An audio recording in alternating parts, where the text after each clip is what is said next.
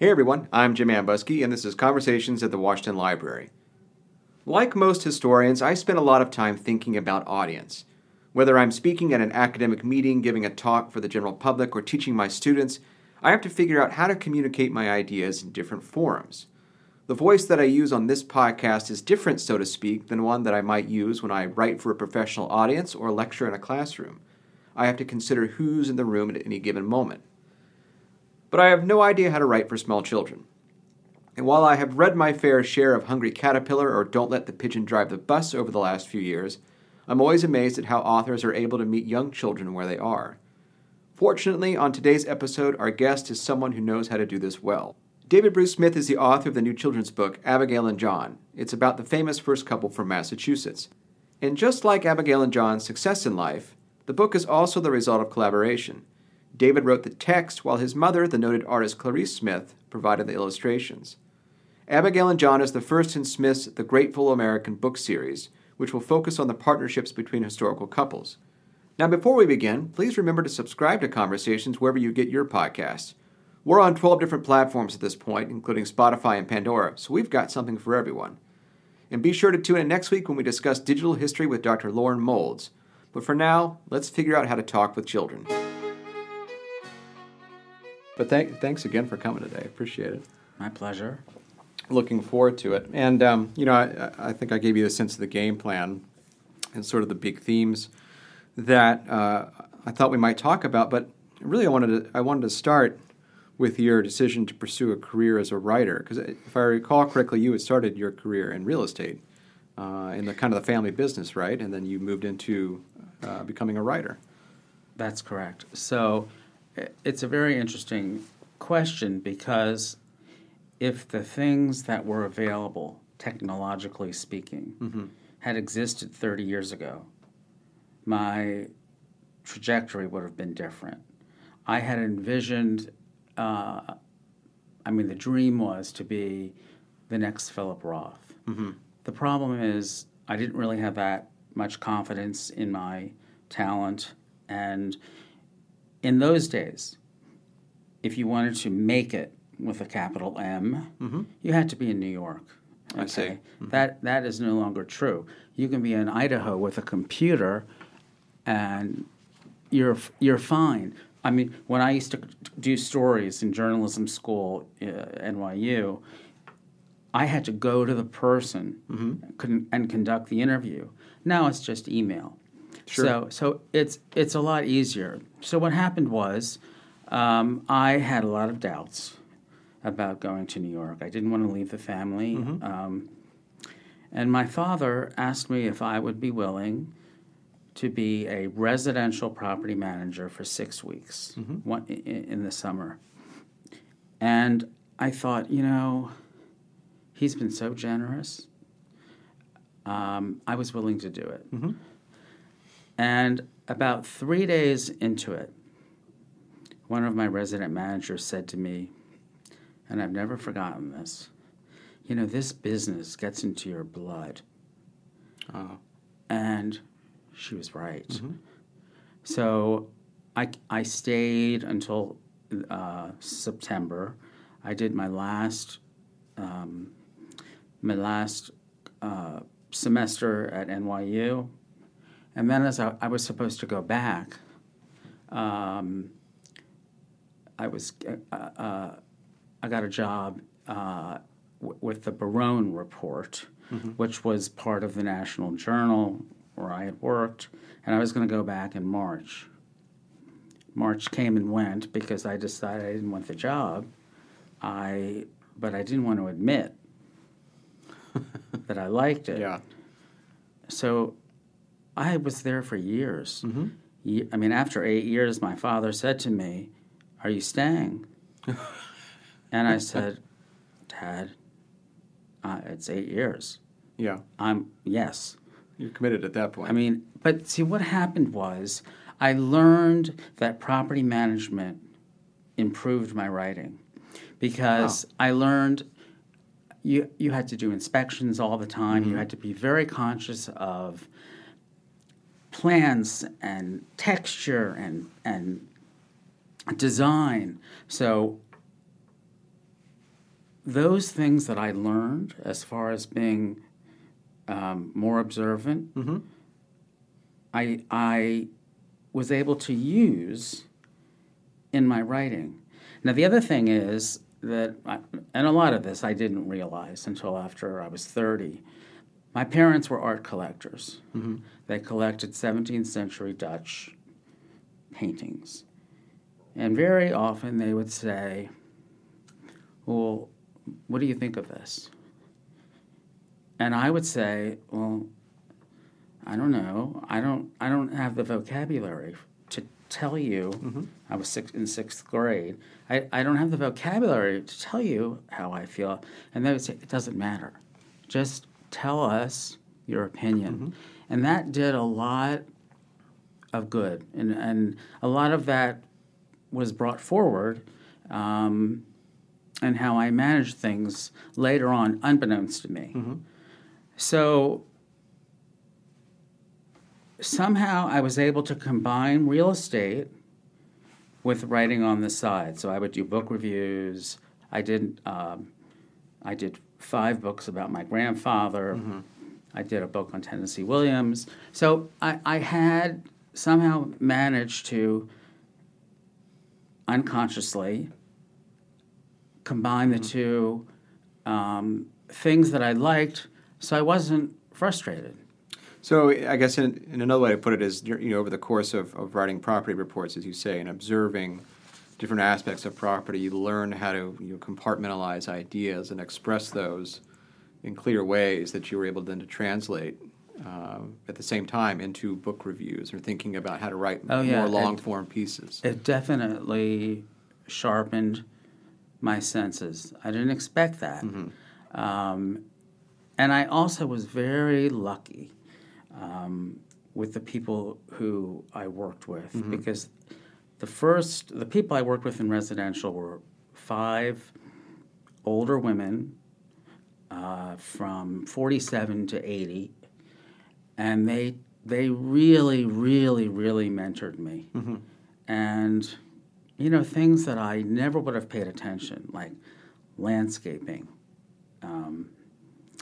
the cleanliness of that corner, the cleanliness of the top of a door. I mean, all the details were, I was taught well. To be observant. Yeah. The same connection there with the paintings, the art collection that your parents had as well. Right. Unknown. I mean, I wasn't aware of it, but suddenly at 30, all these things became conscious. Came together. Yeah. And so, what was your first major writing project? You said that you had done some book reviews and whatnot, but you had written some books about your grandfather. What was the first time you decided, you know what, I'm going to write a book? Well, the first one was a book about him. He was working on a memoir. He had hired somebody to be a co-author, and he asked me what I thought. And I told him that I wasn't all that happy with what she had done. And he said, well, then you do it. And who was your grandfather? Would you mind telling us a bit about him? Oh, Charles E. Smith, founder of the Charles E. Smith Companies. He did not do Crystal City. That was my father, Robert.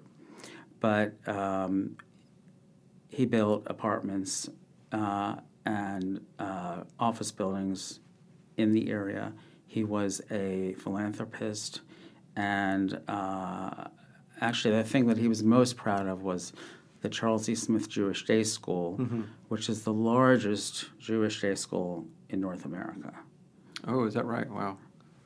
And he invited you to critique something that he had written. So since you're not happy, you do it. I said, okay. But I felt that I needed a co-author because I think it can be a little dicey, even though we were very close, my grandfather and I. I was 25, he was 84. I don't know if the dynamic for co-authoring at those two ages is great. afraid of that because I knew that I had to try to get things from him in his early life Sure. that he didn't want to talk about. So I thought the best way to do it was to get a co-author, which I did. And his name was Peter Muller, and we would work, every afternoon. We had the manuscript. We would work every afternoon for 6 months or whatever it was, and put it together, and then I had to show it to everybody in the family, which was fairly interesting. That must be an interesting process, yeah. At what point do you begin working with your mother, Clarice? Because she, very renowned artist, paints, beautiful paintings. And Right. So I asked her to do the cover of Building My Life, which was the first memoir about Papa Charlie, my grandfather. And then as projects came along, I just asked her because she's the best, and I liked working with her. So we have been working together for 30 years. Wow. What's that relationship been like? I mean, I think it would be fun to work with my own mother on some projects, but how do you sustain that kind of collaborative relationship? Well, somebody asked me about that regarding Abigail and John, and the answer in that project in particular is the illustrations are far more complicated than our relationship. And what I mean is there is a Harry Potter quality to Abigail and John in that kids can read it on their own. Older kids can read. Little kids can have their parents read it to them. Older kids can read it on their own, but each age group can take what it wants from the illustrations, because some people will see them as very simple, and older people would see them as complex. And that's an important story to tell because it moves the narrative along too. Well, I want to ask you about your decision to write this particular book, because this is the inaugural book in your Great American Book series. Why focus on Abigail and John? What did you hope that you could achieve in that book, and then impart to young readers? Okay, so there were two things that collided over a period of time. One was a few years ago, I was listening to NPR, and I heard that the American Revolution Museum had done a survey, and 89% of the surveyed believed that the Revolutionary War took place after the Civil War. Huh. So that made me very nervous, and I figured, how can I contribute to making that better? So I started the Grateful American Foundation, and that was doing podcasts. I see. But it's very difficult to get, unless you have a lot of money behind it or influential people, it's very difficult to get them out there. Absolutely. The other thing that happened is I was coming here and I was going to Montpelier and other first founding father homes, and I noticed that here it said George Washington's Mount Vernon, and at Montpelier it said James Madison's Montpelier, and I didn't like that because I thought, one, it neglected two very important wives, and it failed to lure little girls. And if you can get little girls to visit properties that they might perceive as belonging to old men, then you raise historical literacy over time. Sure. historical literacy is, anecdotally they say kids don't know anything about history, but that isn't really true in my opinion. I think that kids are not being taught right, and the claim that they don't know history doesn't mean that they're not curious. I mean, think about Ancestry.com or 23andMe. Those are very popular. I mean, really popular. Yeah. Now, you start with your history, but it can lead to other things. Sure. So I think it's a contradictory message. I also think that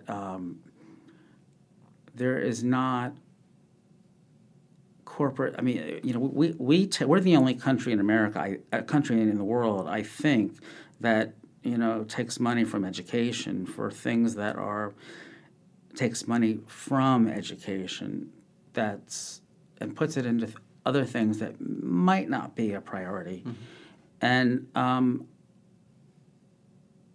I think teachers are having to pay for supplies now. That was not the case when I went to school. And wouldn't it be nice if these large companies who say, well, when we get a graduate, he or she cannot write or think analytically, wouldn't it be nice if in certain communities, large companies like Raytheon or somebody like that would put money into their future employee pool? I'm not sure that's too widespread, but it seems to be something that could help the problem. And so are companies like that supporting your foundation and then in turn helping you produce these books? No, and my foundation, I'm doing it. You're funding. I mean, I'm not looking for that. Sure. But I mean for the macro I see. population. And then this book is being distributed by Simon and Schuster. So this isn't a privately printed. But it's designed to fill that kind of need you were talking about to help entice or help the curious children who may not be getting the historical knowledge that you or I may have gotten when we were in school, to help excite them and be curious about history by using Abigail and John. Right. To bring them into that world. I think I didn't answer your question properly, because Abigail and John are the purpose of the series is to feature historical and or presidential couples that had marriages that were partnerships.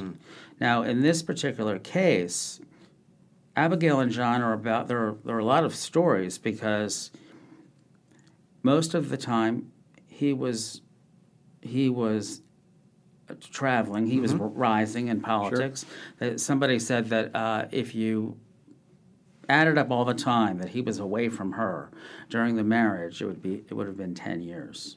Wow, so that sounds about right. Yeah. So meanwhile, she had to run the farm, no slaves, because and that was a very unusual position to take, and she had to be entrepreneurial, and that meant selling, crops, but also I think she also did something with handicrafts. I'm not sure, but I think she did something else to move things along, and then she had to take the kids to the smallpox vaccine, which was very risky in those days. But what held them together, and then they had a son who was a president. Sure. That would not happen for 175 years.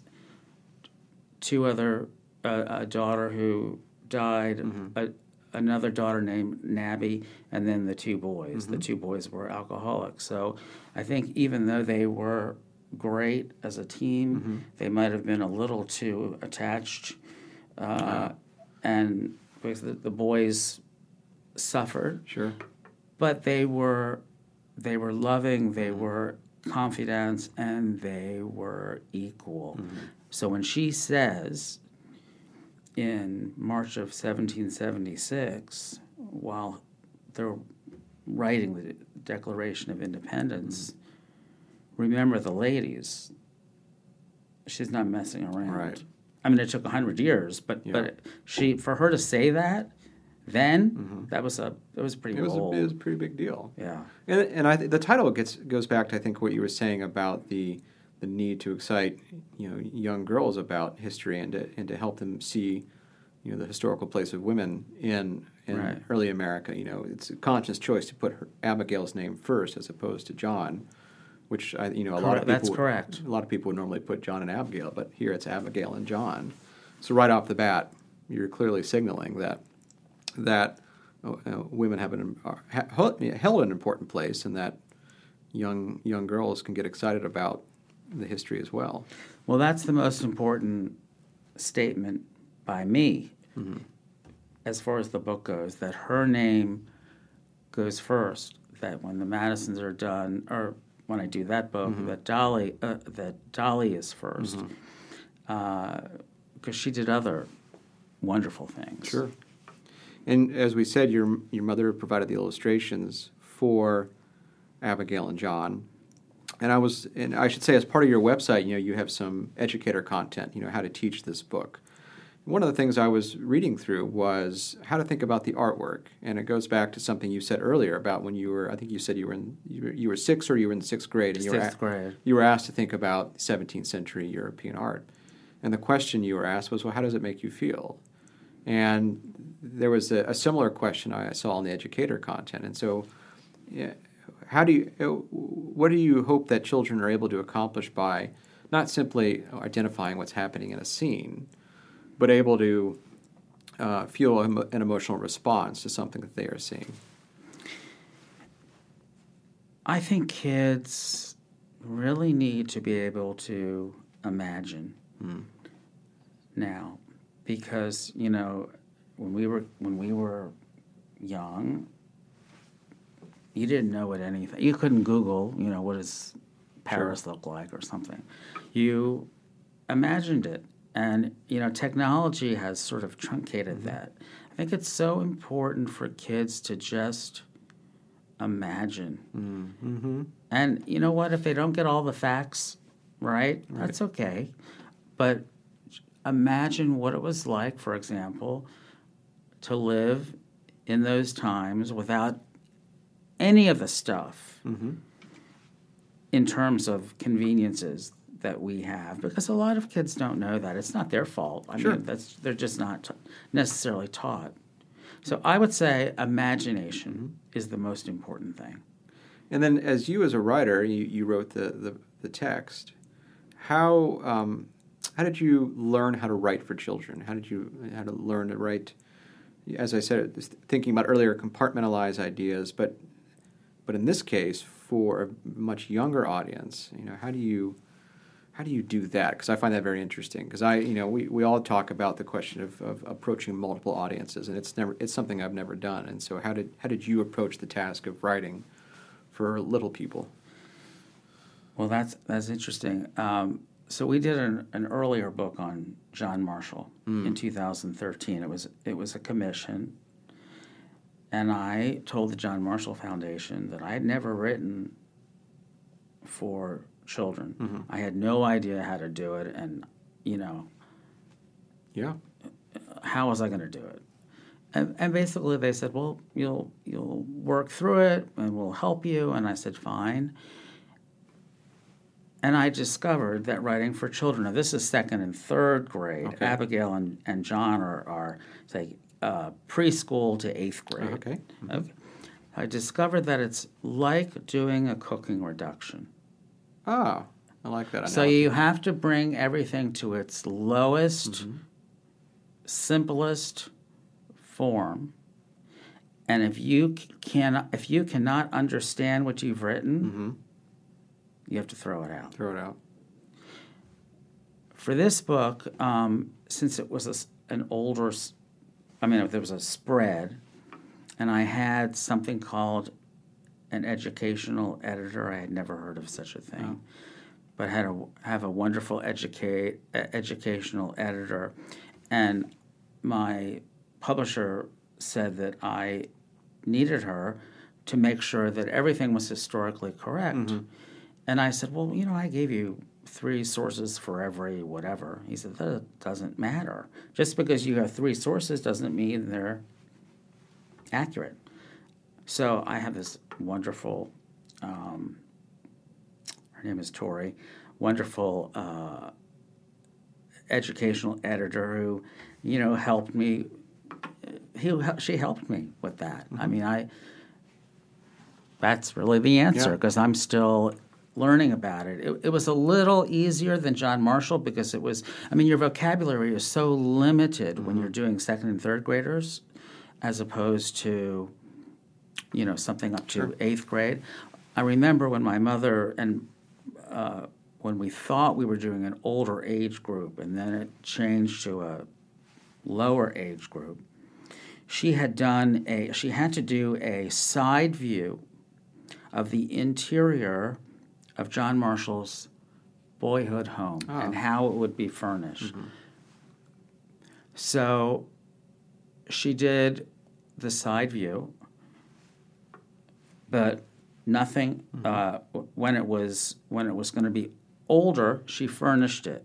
No, sorry. When it was going to be older, she didn't furnish it. It was just the side view, and So when they asked us to make it a younger audience, they said to my mother, "Where's the furniture?" And she said, "What do you mean? You told me you didn't want any furniture."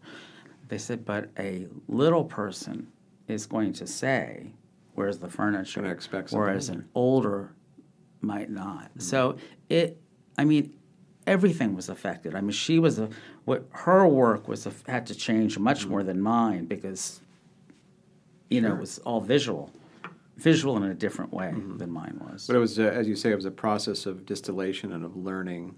I like that idea about cooking like reduction down to its basis elements.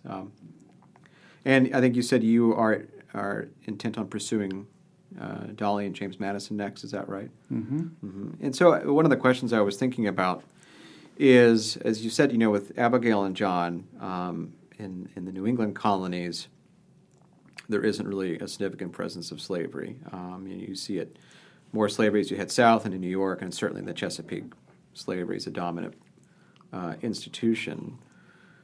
Seems like that would be something you'd have to confront with Dolly and James. And so I guess one of the things I'm thinking about is how do you teach something like slavery to a young person using the prose style that you've developed and and your mother's using her illustrations, because we're in a moment right now. We're sitting at George Washington's Mount Vernon, and there have been a lot of press recently about how people are coming to Mount Vernon, Monticello, Montpelier, and they're tired of hearing about slavery. But at the end of the day, slavery was a foundational part of life at these places, and so how do you communicate that to a young person? Delicately. So when we were doing the research for John Marshall, my mother and I noticed that, the children. First, there weren't that many children's books about him then, and what existed was kind of old. But the way these books were set up was, John Marshall's born, he becomes successful, he's the Chief Justice, and he dies. Well, where's all the conflict? Right. Now, we put a little of that in the book, but I had to take some of it out, against my will. But I wanted kids to know, like, they lost 4 children. His wife was depressed because of that. I wanted all those things to be addressed in a age-appropriate way. Sure. So some had to be, I was told to take out, fine, but it made the book a little flat.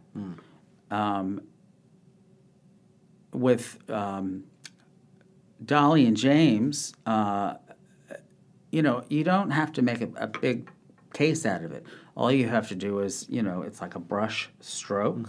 Just mention it. And and move on. I mean, I certainly wouldn't cover it up. Sure.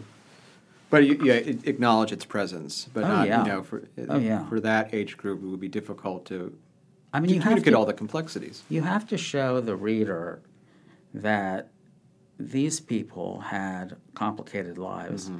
You know, I started something called the Grateful American Book Prize, and it's for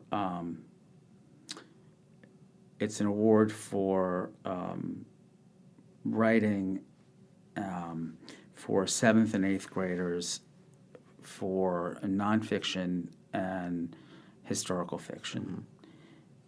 Mm-hmm. And, the things that kids are exposed to now, it's a completely different world that I wouldn't know about if I weren't reading all these books. Mm-hmm. I picked 7th and 8th grades, 7th, 8th, and 9th grades because that's the worst time usually of someone's life. Oh, yeah. And at the very least, reading during those years especially can be like a paper psychiatrist. Helps them build confidence, helps them see themselves in either fictional or historic characters. So what excites you next? You've got Dolly and James on the horizon. Where else do you want to go? Well, the third one at one time was going to be Hamilton, but that's been scratched. So actually, when I spoke to my mother about it, she was interested in doing the Monroes. Oh. I don't know. I mean, you say James Monroe, and most people don't know who that is, but that doesn't mean he wouldn't be interesting. He was a friend of John Marshall's. Sure. They went to school together. That whole group, I don't think there's ever been a group that they all lived at the same time, and there was more greatness in that era, than any time in history. Mm-hmm. I think. Think about it. Patrick Henry, Dolly Madison, Martha Washington, just anybody. They're all of the same era. Mm-hmm. I don't think there's ever. Maybe the what do they call the Greatest Generation? Greatest Generation, yeah. Well, but I think you're right because they were all there at the right time and the right moment, and particularly in Virginia. Right, there's a reason we call it the Virginia Dynasty because Virginians dominated that era so significantly. So I think Monroe would be cool because you're right. We get to Jefferson, we get to Madison, and then it's like then there was this Monroe guy and his wife, and who were they? But even George Mason. Somebody even like George that. Mason, right? Just down the road here. Patrick Henry. Well, Patrick Henry is really fascinating too because he, speaking of hardship in the family, his first wife suffered terribly from depression to the point of madness and died in horrible conditions. He had 18 children. He did. He was very prolific with his oratory and with his reproductive capabilities. But yeah, I think that would be another fruitful area as well, certainly. Well, David Bruce Smith, thank you very much for taking the time to come in and speak with us. This has been a pleasure. I should note that Abigail and John comes out this November to a bookstore near you and hopefully to schools everywhere. Thank you. Thank you very much. Thanks for listening to Conversations at the Washington Library, a production of the Fred W. Smith National Library for the Study of George Washington.